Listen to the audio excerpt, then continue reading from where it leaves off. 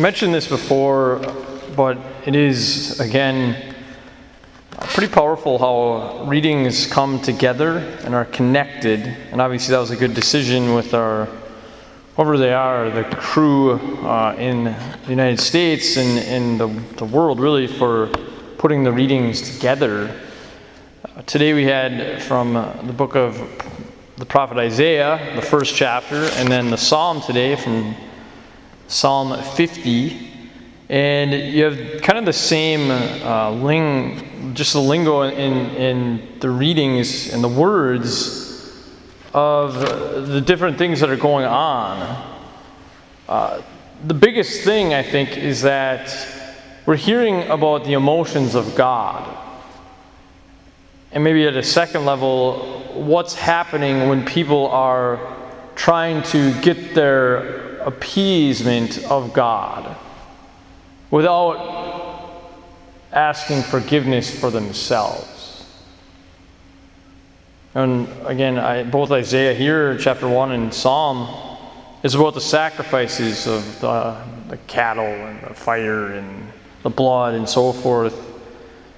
But God says at the end of Isaiah, your hands are full of blood, wash yourselves clean.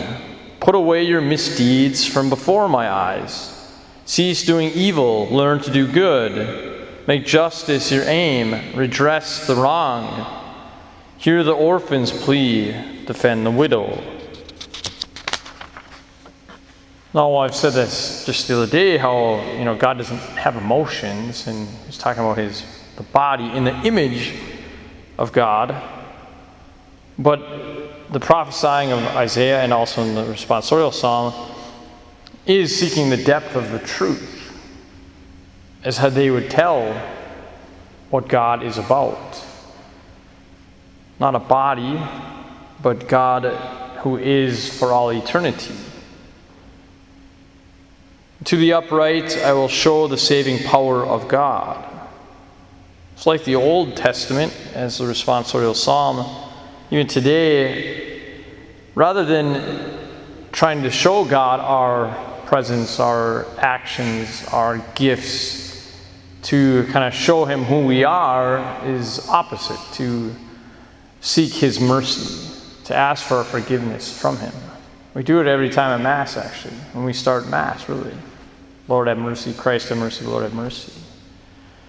So let's continue to follow first our own whole souls and our hearts, seek his mercy, rather than just doing what we think we can get from him.